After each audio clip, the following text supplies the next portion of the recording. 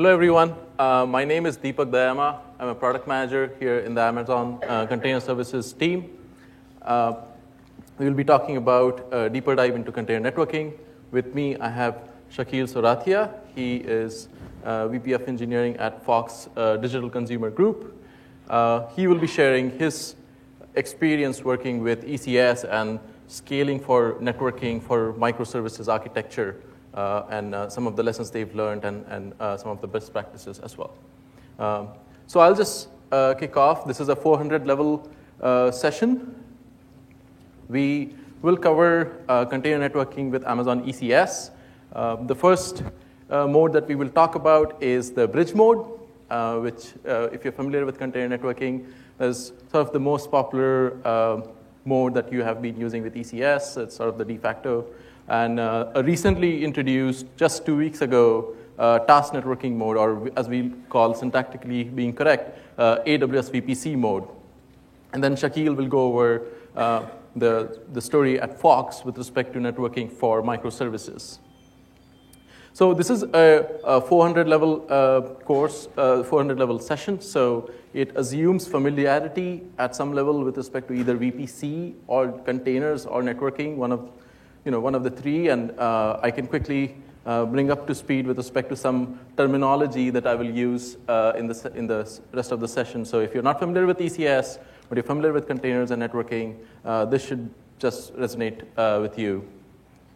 So first is Elastic Network Interface. If you're running an EC2 instance in Amazon VPC today, you're using an Elastic Network Interface. It enables your routing to the rest of the world and within the VPC and within the AWS cloud itself.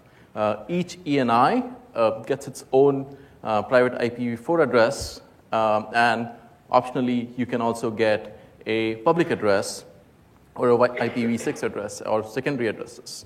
And you can configure your security groups on a per ENI level for the application that you're running. So you can configure the inbound or outbound access that you should be having. So let's talk about some of the ECS constructs we will discuss. The first is a task definition. A task definition is essentially defines a unit of an application that you want to run using containers.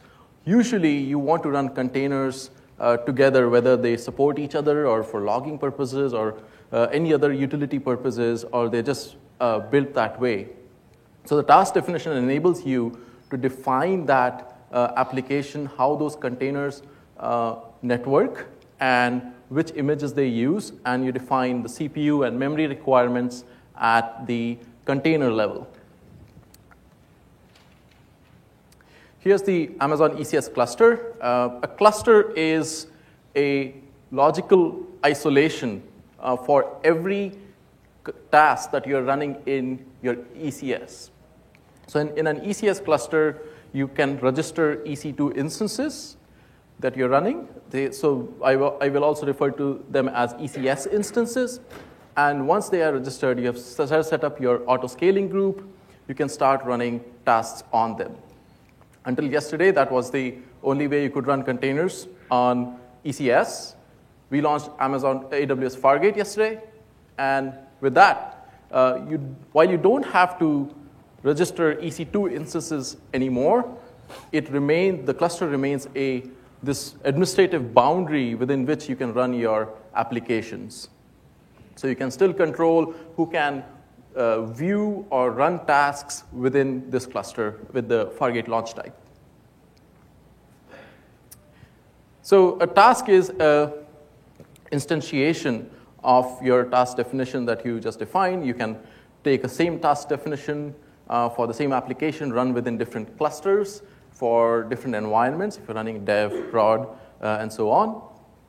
And then we have a notion of a service in ECS, where a service is essentially a managed task. You can define the desired state of your application with ECS's service scheduler. So you can say, I want to run n number of these tasks as a minimum across 3 different availability zones for resiliency. And ECS maintains that state for you, checks on the task health. If a task dies, it spawns a new one to maintain your desired count in that sense. And if you are observing a lot of load on your existing tasks, it's also able to launch more tasks based on those metrics. So here's an example of the task definition. Here we have defined the name of the containers, the CPU and memory requirements, and the port mappings that I want to use port 80 exposed from this container with the protocol TCP.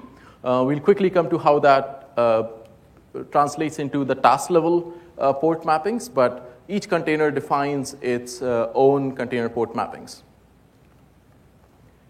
So let's talk about the container networking modes with ECS. As I mentioned earlier, there's a bridge and a task networking mode. There are two more modes that are there. One is a host mode, where essentially containers use the host network stack, and all interfaces from the host will be available to the container.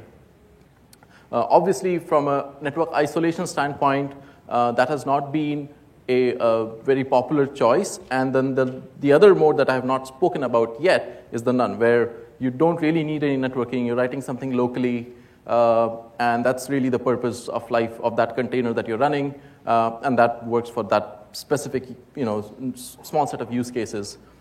So with that in mind, I will only focus on the bridge mode and the task networking mode, as we see these two as the dominant ways of deploying your containers and networking them.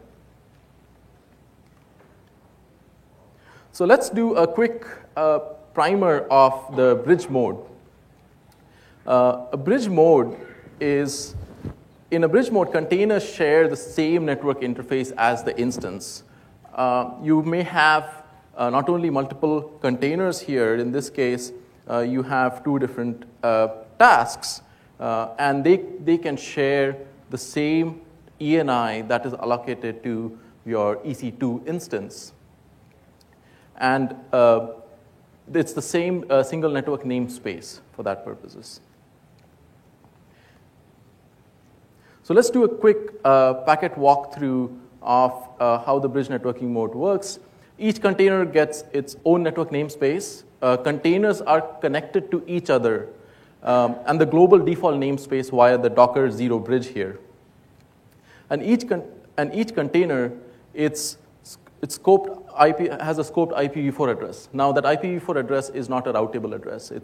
Its significance is only local to the task and be able to talk to containers within the task, for example. You need to go through Docker 0 bridge for any external communication. So let's look at, here we have a packet that we want to send from 10.0027 to 10.0026, and know that the packet's destination cannot be the IPv4 address of the container here. And that's because, as I mentioned earlier, there's no significance of that address outside. So here we have the first hop for the packet is going to the Docker 0 bridge. The Docker forwarding rules on the bridge forward this packet out to the ETH0 interface, which is seen in the next diagram. Here, VPC, because this is ENI, and ENI is a VPC construct, which you use for EC2 instances as well. Now, VPC does its magic of routing using your routing table rules that you have set up, whether if this is, in this case, it's within the same subnet, so it should be local. And it's sent to the ETH0 destination of the other task, or in this case, EC2 instance. The forwarding rules on the target instance forward this packet to the Docker 0 bridge now, just like it was on the egress on the other side of the task. And similarly, the Docker 0 bridge has the rules to be able to route it to the destination container. So this is a quick packet walkthrough. Let's look at how this works with load balancers as well. I talked about service, ECS service earlier. You can register an ECS service with a load balancer. where the ECS scheduler is aware of this fronting from the load balancer and is able to register tasks of the service as they come up as the backends of the load balancer. So in this case, you have here two tasks, and each task has a port 8080 and a port 80, and they are exposing those tasks as is to the load balancer. In this case, I could just be using the port 80 for the private ENI IP for task 1 and task 2 because they are distinct. The security groups that I will configure on each of these instances would be to allow both port 80 and port 8080 because it has to include all the containers that are running on the instance. So if I have more tasks running on these instances, it should be ensure that all of those ports are opened up. But what if I have multiple web applications? You may have applications, and because containers enable you to have a smaller footprint, it is likely that you may have applications trying to expose the same port. So the solution there is to, for maximum flexibility, to assign a port to each container automatically when Docker assigns that random port to a container. So you accomplish this in the ECS task definition here on the right by specifying the host port leaving the host port to be 0.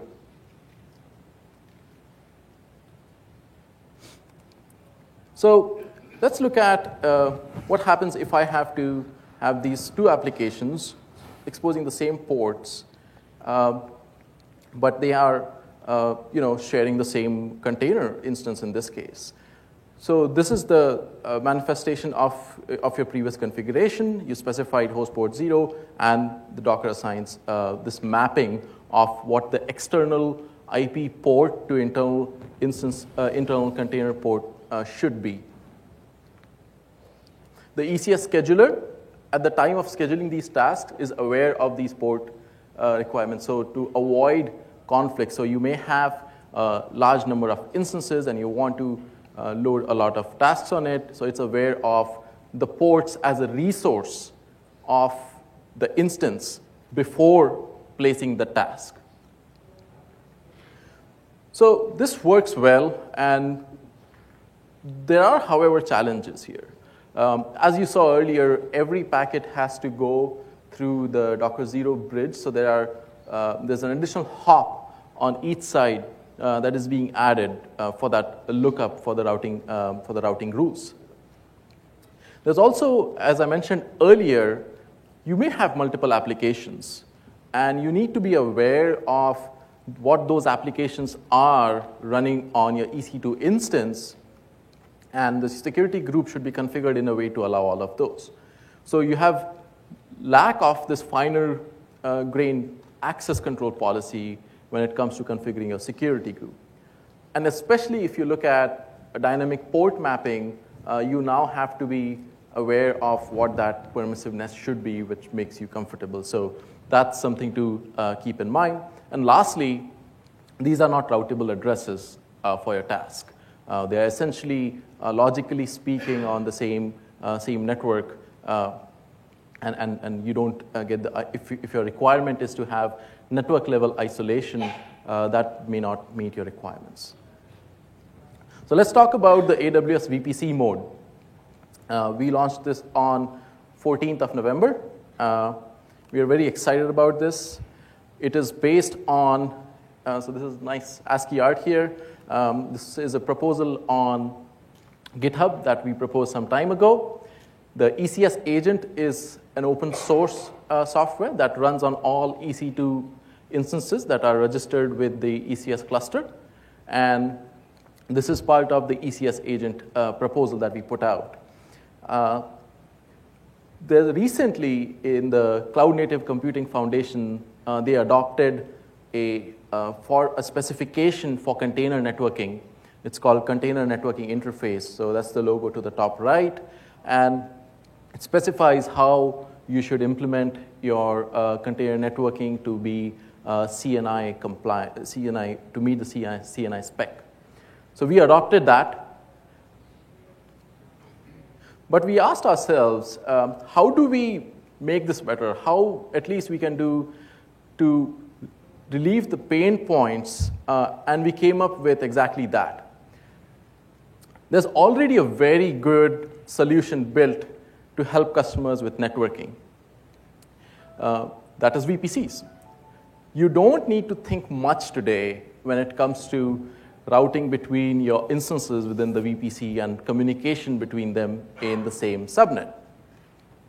So our goal was to provide EC2-like container capabilities to the task.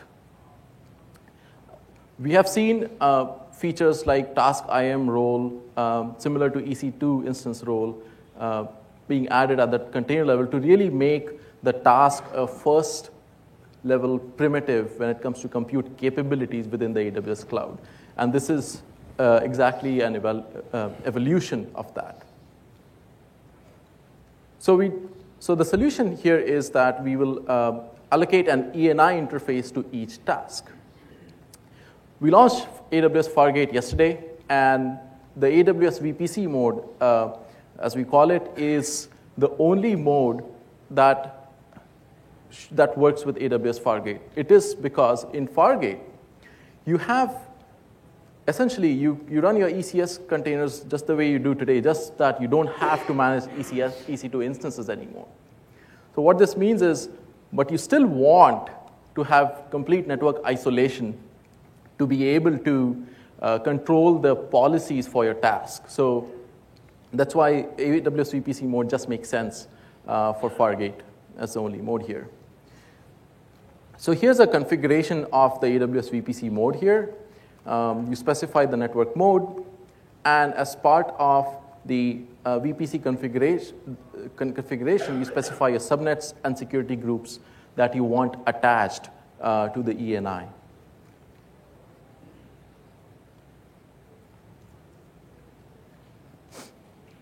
So here's the task definition that is created. You will notice that in the task definition, we have specified the mode, but we have not specified the subnet or VPC. It's because the subnet is really a placement time or runtime decision that you can make. So you can define your applications in a uniform way and choose to run them wherever you need to in terms of network boundary within your own VPCs.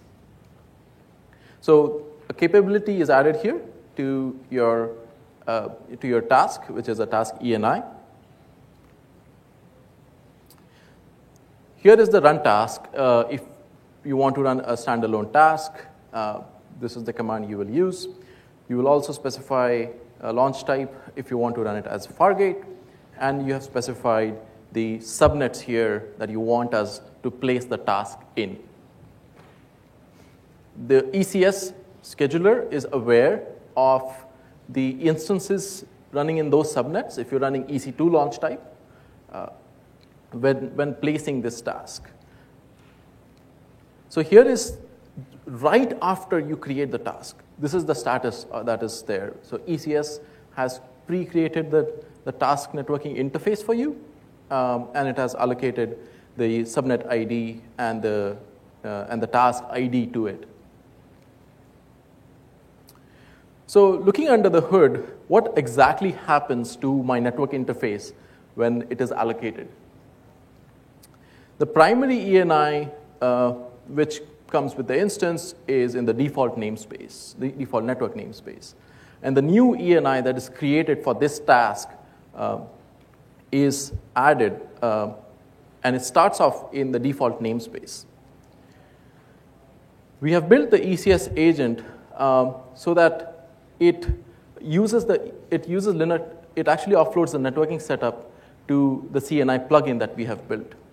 The CNI plugin is a set of executables whose sole purpose is to configure networking for containers, and then it goes away. So the CNI plugin has now provisioned a new ENI in a new network namespace, and then it's done. So what this really means is, while having tasks for your networking interface, those capabilities are really powerful, you don't have to manage these attachments yourself. The ECS control plane does all the heavy lifting of the life cycle of ENI as part of your task creation. Likewise, the life cycle to clean up these resources once your task has terminated is taken care of. So now that our task is attached, let's look at the details. You will see that in addition to the subnet ID, we have now allocated the network interface ID. It's like any other ENI that you use. You can go and look it up in your ENI, describe ENI call, and you get a private IP address and a MAC address. So let's look at the packet path now with task ENIs. In the same VPC, we now want to route from 10.00.27 to 10.00.29. So there's no bridge hop. So as soon as the packet reaches ETH1, VPC does its thing, and it's routed to the ENI of the other task. The container immediately sees it and processes it. And that's it. Furthermore, if your security groups don't allow it, the packet never reaches 10.00.29. So your security groups can be specific to your task definition in this case. And you don't have to worry about other port conflicts and such. There is no overlay, no port translation to be done in addition, no proxy. So this is incredibly powerful, especially when you tie this into how you communicate with other AWS services, or when you use, for example, the network load balancer, where the security group of the task is also the security group of the load balancer, and how you communicate with resources that are provisioned within your VPC, for instance. Your task becomes this first-class object to be able to talk to those resources as well. So let's do a quick demo of task networking. I will use Fargate in this case. Let me just bring it up.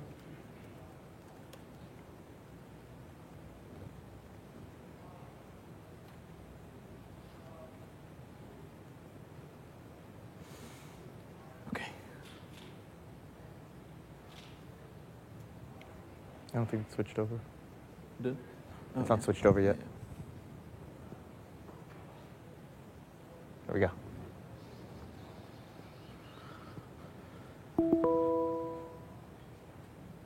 It's lunchtime. It is.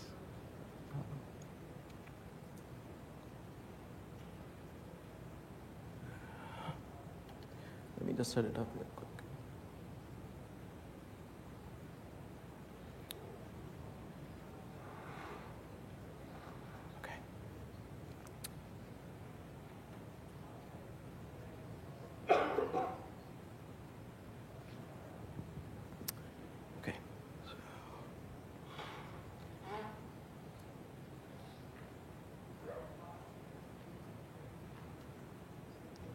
Can we switch? There you go. Okay. Yeah, thanks. So here I have, I'm using ECS CLI. ECS CLI is, we launched version 1.1 of that yesterday along with Fargate. And what ECS CLI does is it takes care of a lot of the setting up of your clusters, VPCs, using CloudFormation, and that way your interaction with setting up your task or services in ECS is really simplified. So I'm just showing here a compose file to define my application here. It's task networking Fargate. I'll just call it demo. And I have specified the image that I want to pull and the ports. I'm just using 80, port 80 here. And so let's just set up. All I have to do is ECS CLI compose up. It brings up a new task for me. In this case, I've set it up as a Fargate task. I initially, before this presentation, I set it up as a default type of Fargate. So whenever I launch a task, I don't have to specify that. And while this comes up, let's look at what the networking configuration behind this application definition and compose file looks like. So this is the ECS parameters specific to the ECS that we have defined here. The networking mode is AWS VPC mode. And we have defined the subnets and the security groups I want. Now, in case of if you're running a Fargate task, you also have public IPs that you can request. We will be also looking at supporting public IPs for ECS, EC2 launch type tasks. So if you go to the cluster here, the cluster is heterogeneous. So you have Fargate services running in it, and it's also EC2 launch type services running here. If I go over here, I can see all the task services that I have defined and the standalone tasks. Let's look at the status of our task and where it's coming up. As you see, you can define your ECS instances. I don't have any. I'm just running Fargate tasks, so I don't need to register any EC2 instances in this case. And the only way you can run Fargate tasks is by defining your own VPC and your own subnet. So while you don't have visibility while you don't have to manage the underlying infrastructure, you will always run within your own defined network boundaries. Let's go back to the tasks. And here we have the Fargate task running. Let's look at the ID over here. So this is the task ID that was created. So 9FE. And if I do ECS CLI PS, it shows me the new demo task that was created. It has a public IP. I can go to the public IP, and it has my task up and running. Now, from a task definition point of view, it's as simple as that. You only define your subnets and VPC, and task just runs in that boundary. So that's it for the demo. Let's switch back to the presentation.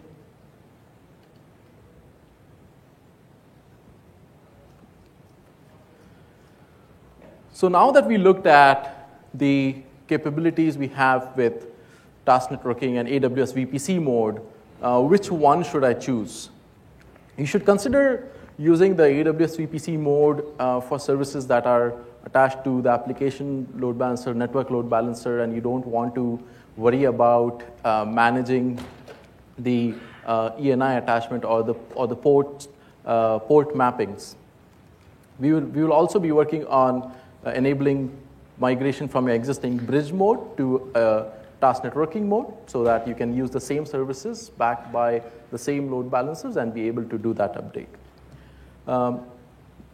But there's a consideration here and caveat that you should be aware of is these are running on EC2 instances. So if you're running in EC2 launch type, you need to be aware of which EC2 instances you're running, what is the ENI limit, which is specific to that instance, and how many tasks you plan to bin pack into that instance. So if your tasks outnumber, task networking may not be able to place tasks because there won't be an ENI resource. So ECS scheduler is aware of that.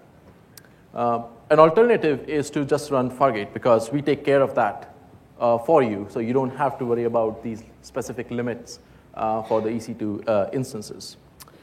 So with that, I will turn it over to Shakil, who can share a little bit about his story. Cool. Thanks, Deepak. Hi, my name is Shakil Sarathia. I'm with Fox. Before I get started, I will say that, yes, I do have my friends who call me Shaq, and I have no relationship to Shaquille O'Neal. Although we do probably have the same free throw percentage, so it's about that. So anyways, I'm with 21st Century Fox, and about 21st Century Fox, if you guys don't know, we're kind of a small company, global portfolio of cable and broadcasting networks. I just pulled that blurb from our investor page, so you can read that if you want. But the highlights here is that we have channels across the world, some very popular ones, especially domestically, Fox Sports, FX, National Geographic, things like that. So that's 21st Century as a whole. And then the specific organization inside of Fox that I represent is the Digital Consumer Group, DCG. And we're an organization that's really just tasked with the digital delivery of our content to consumers.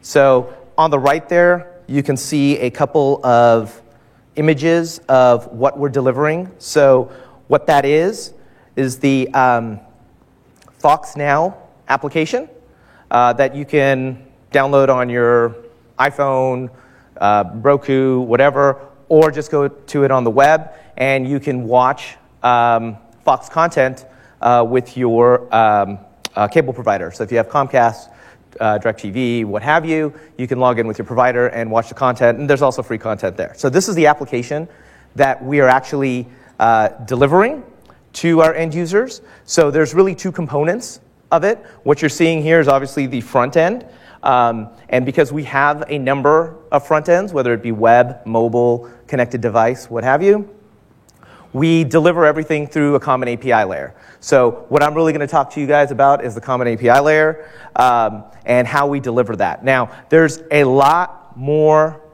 services that we end up utilizing. However, I just wanted to kind of show how we're delivering it as it relates to this presentation and to ECS in general. So first of all, everything that we're doing, all of our experiences are running out of AWS. We're utilizing API Gateway to actually deliver all of our APIs. We are a microservice architecture with our services that are written in Node.js and Go. And we have different teams that deploy things differently. We have some teams that mostly we're utilizing Terraform, but we do utilize CloudFormation for certain things. Some teams deliver multiple services at once. Other teams deliver single services. And this is going to be important because we'll run through some of the challenges here. And then everything is delivered through ECS. So we're fully Dockerized, and we're delivering everything through ECS.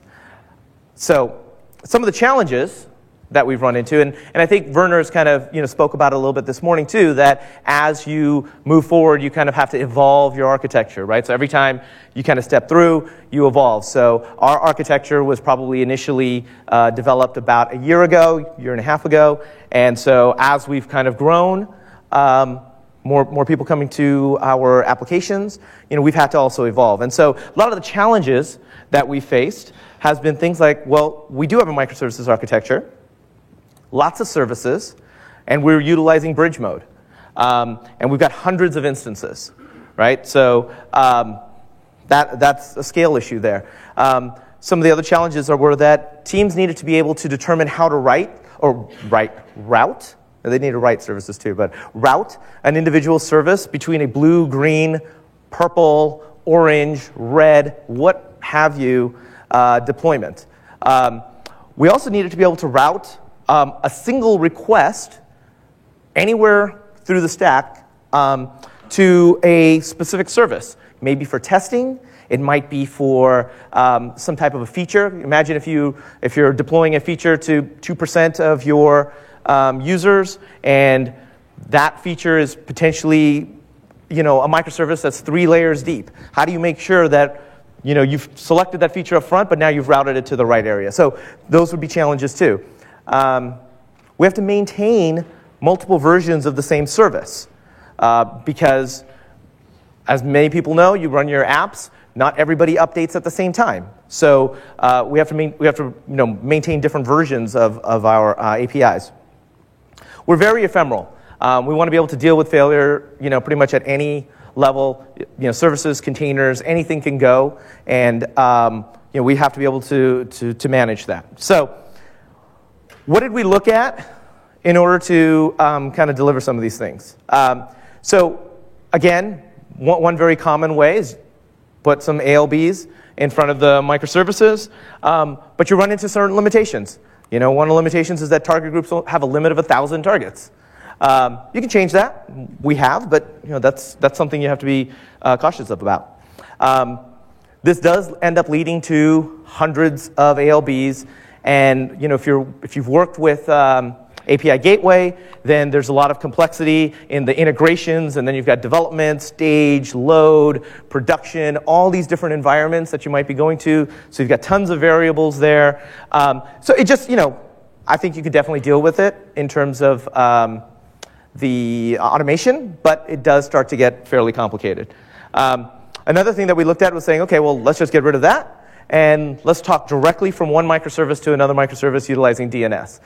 Another way that you can do that, it does, I'm sure there are some systems engineers in here, and as any systems engineer has known, we run into many debates around naming schemas and what metadata you want to put into the DNS structure, and at some point, you forgot to put this one metadata, and now how do you do that? You change the whole structure for everybody. So those are going to get very complicated to try to think those things out. So another way was to say, well, let's take something in between here and utilize software to create a service mesh. And this is actually what we ended up doing. So what is a service mesh? It's a dedicated infrastructure layer for making service-to-service communication safe, fast, and reliable. So what that means is you are going through some layer of software that can find your services, right? So utilizing some form of service discovery allows the service mesh software to route requests to a healthy instance of a specific service. So if you've got service A trying to talk to service B, we would go through the service mesh layer. It would find out where service B is. Again, you have to do some type of service. I should mention one thing really quickly is that most people will, you talk about a microservices architecture, and we always talk about it at the application level, that we're delivering our application through microservices.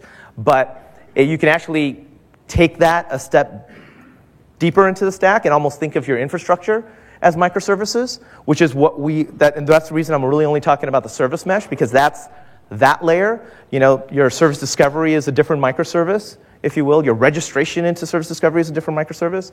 So you can really kind of just plug in different pieces that may make sense. And that's why we're kind of did it like this. And the software that we elected to utilize is Linkerd. There are other bits of software that are out there. Two that come to mind is Istio. How do you pronounce that? Istio. Envoy. So there's a lot of other things that are out there. We chose Linkerd. It fit a lot with what we're doing. It fit with our microservices infrastructure layer. But by all means, it's just a concept there. So let me show you at a very high level. And the next couple of slides are going to be more around the actual diagrams. And I was kind of debating, do you show high level and then detailed? Or do you go detailed and then high level? Neither one really seemed right. I flipped a coin. It landed on heads. Heads is high level. So there we go. So this is what kind of our from the top down looks like. So we'll have the internet or applications that are attached to the internet, if you will. They will go to Amazon API Gateway to hit a specific API endpoint. From there, now everything goes through a single load balancer. API Gateway has to talk to a load balancer, so it goes through a single load balancer. And one comment I want to make here is that I don't know if you guys have used network load balancers at all, but if you are doing classic ELBs and trying to do TCP so you can get directly to your instances, I would highly recommend NLBs. They're a little bit lighter, faster, and they're pretty cool. So we have switched that over to an NLB now, which basically load balances across a layer of Nginx servers. And that's all running ECS. The communication, if you look at it, if you're familiar with it, NL right now, and I'm sure that the folks at Amazon will eventually fix this, but currently API Gateway can only talk to a publicly exposed internet-facing NLB, and so, or internet-facing load balancer, not yet a VPC endpoint. So the way to secure your communications is through a client certificate. Again, ALBs actually can't process client certificates, so if you're actually in this mode, you're either utilizing classic EC2 or ELBs, or you'd want to go NLB and have to terminate SSL on your instances. So that's what we're doing. Nginx effectively terminates SSL there, and the network load balancer lives in the public subnet. Everything there, and I kind of noted there that while they look different here, they could be the same set of physical servers. It doesn't really matter. You can choose, there's definitely reasons why we would make those different in the sense that you may have different networking needs. You can use different congestion algorithms on different ECS servers if you need to reduce time to delivery and things like that. And then below, we have all of our Fox DCG microservices. So to go into the, we'll note that this all lives in a single VPC, and we have multiple subnets. All the ECS servers live in a private subnet, and the only thing that lives in the public subnet is the load balancer. So now the detail of this is how do the services communicate? So I pulled, again, there's a lot in here. There's a lot of other things that actually live there. So I pulled all of that out to kind of just show the pieces here that actually we're utilizing for this. So the way that it works is that, again, I mentioned all the ECS nodes live inside of a private subnet. It could be multiple AZs. It could be a single AZ, what have you. So when service A wants to talk to service B, what we've done is we've loaded Linkerd onto every ECS instance. So there's one Linkerd per instance. So every container, we don't run it as a sidecar. We run it as a, on an instance basis. So every container talks to the local Linkerd. One of the reasons why is once you start running, hitting a lot of scales or hitting a lot of containers, you'd have a ton of sidecars potentially. So right now we just run a single one. That could change. Again, not a hard and fast rule for us. It talks to Linkerd through the Docker bridge. So that's how it knows. Every instance finds its Docker bridge. In order to talk to Linkerd, it talks to it on its Docker bridge, and off it goes. Linkerd will say, OK, you want to talk to service B, right? And what it'll do is it'll find a healthy instance, right? It'll go and basically query our service discovery backend. It will find a healthy instance, and then it'll proxy the request over to that instance. That task will then do whatever it needs to do, return back to Linkerd. Linkerd will come back to the service, and the service is none the wiser that it actually went through anything. It just understands that it made a request, and it got serviced. Now, so that's kind of the implementation details on that. This next slide here is basically saying everything that I just talked about. I tend to do this because if somebody watches it on some YouTube, at least it's there and you don't have to hear the audio. I know my voice gets annoying to me too. So ECS instances reside in private subnets. Service containers are deployed through ECS. Container instances utilize the ECS optimized AMI. And then we add Linkerd through our user data. So it's actually also deployed as a Docker container on the instance. Servers send all service-to-service requests to their local Linkerd instance. All services have a name that other services can talk to it. And then it uses that name to find the services routing in its delegation. So if you look at that delegation, it's in yellow, orange, I don't know what color it is. You'll see that the way that it works is that we have service A underscore version 1, right? So we could have version 2, version 3. That's the name of the service. Now, the way that we can achieve blue and green deployments, again, would be by setting it to saying 95% of the requests to this service, service A underscore v1, should go to the blue version of service A, and 5% should go to the green version of service A. So the teams, the individual teams, can actually control this, and you can set blue, green, orange, purple, whatever, and they can control the percentages up to 100%, of course. So some of these things that, some of the reasons this could be utilized is that you're rolling out a new version. You want to check it out, verify that your blue version, your green version is working right. You look at your logs, make sure there's no additional errors, things like that. Another thing that you could do is to run experiments.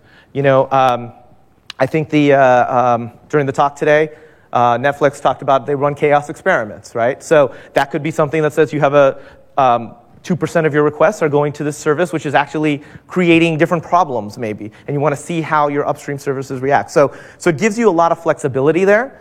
The nice thing also about that is not a hard and in Linkerd, that's not a hard and fast rule that's the only delegation tab that it'll utilize. So what you can actually do is on a per request basis, you can actually send a new thing. So for example, let's just say I wanted to route this one request for service A to service A v2 because I want to test this in production. I have maybe some feature flagging. I've done something there. I can actually add a header to the request that's way at the start, and that header will propagate through the entire system, so it doesn't matter what service ends up using that service, it'll make sure that it goes to the new service. So there's features like that we were able to get out of this. The other thing is that the way that we've architected it is that the ECS instances are entirely horizontally scalable and use EC2 auto-scaling groups to scale out when it needs more memory, more CPU, or anything like that. So it scales out horizontally because everything is contained in a single ECS container instance. It pretty much scales for pretty horizontally. So what we got through this was that we gave the teams the ability to instantly change routing for a microservice. By modifying that delegation tab for a service, a team can decide where the traffic should go. Another feature that we got is Linkerd has some resiliency functions built in. So it can retry, if you tell it to, it can retry idempotent requests. So in our world, that's basically any request that's not a post is considered an idempotent request. So that's how we design our services. And if one instance returned to 500, maybe it's just in the process of failing or anything like that, Linkerd will retry that individual request against another instance. So your calling service actually never sees issues. So it's got certain features like that built in too. It can tie in with the service discovery backend. So it'll immediately find healthy containers depending on your backend. It could be any backend. It could be DNS. We utilize console, but it can be pretty much anything, Route 53. It could be anything that you need it to. Another nice feature of Linkerd is that it's able to determine slower instances and route fewer requests to these instances. So if you've worked in EC2, if you've worked in a container world, you will invariably run into a noisy neighbor problem. So being able to look at the latency of the request coming in from a particular task is nice to be able to say, hey, I'm just going to give this one fewer requests so that I'm not making that instance even worse. So this is all nice. It's never a great world because there are always challenges to be solved. So what does the future hold for us in terms of challenges that we plan to tackle? One issue is obviously security. Security is still a challenge in this environment. Task IAM roles are great, but they only take you so far, right? They can talk. You can limit your exposure to your data sources potentially, like DynamoDB or something like that, but not necessarily to other services, right? So as kind of Deepak talked about task ENIs, that's a big win potentially for PCI or PII data, especially if you're under compliance regulations, because half the time most people know it's a check the box. Are you doing this? Do you have an ACL? No. Well, then that doesn't, so being able to have that definitely helps. Another thing that right now Linkerd doesn't really natively understand how to find the closest container. So it does do some of this through the latency routing, because it'll try to pick containers that are lower latency, but it doesn't really understand that, hey, I wanted to talk to a container that's maybe on the same instance or in the same availability zone and then in the same VPC, right? Although there are some tricks that we can do with the service discovery backend, and again, because we think of it as a kind of a microservice type architecture, we can do that. So that is pretty much what concludes my portion of this. I think thank you would be in order. It would have been really awkward if none of you guys showed up and we were speaking to an empty room. So definitely thanks for coming, and we're around for questions. Yeah, thanks a lot.